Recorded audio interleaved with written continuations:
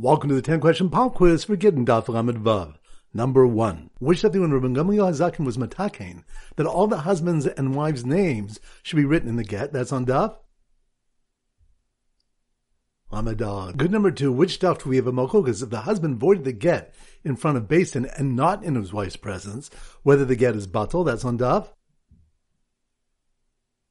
Lamed Gimel. Good number 3. Which Daf do the incident of the almana swearing that led to Beis Din refraining from making a widow swear before collecting her ksuba? That's on Daf. Lamed Hey. Good number 4. Which Daf do we have two different sources brought for the concept of hefker, Beis Din hefker? That's on Daf. Lamed Vav. Good number 5. Which of the one if the husband says batalhu, the get is void, but if he says it is pasul, he has said nothing? That's on Daf.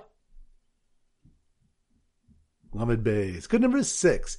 Which Daf are two different reasons given as to why Adim sign on a get for Tikkun Olam? That's on Daf.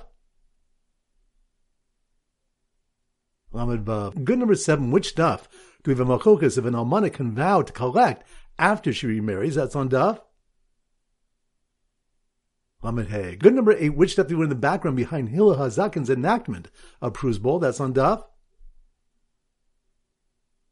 Lamed Vav. Good number 9. Which Daf do we have machokas whether Gilead died to begita milsahi, a show of intent to avoid a get is enough to avoid a get? That's on Daf. Lamed Dal. Good. And number 10. Which Daf do we if one lost produce set aside to separate Truma and Meiser for other produce?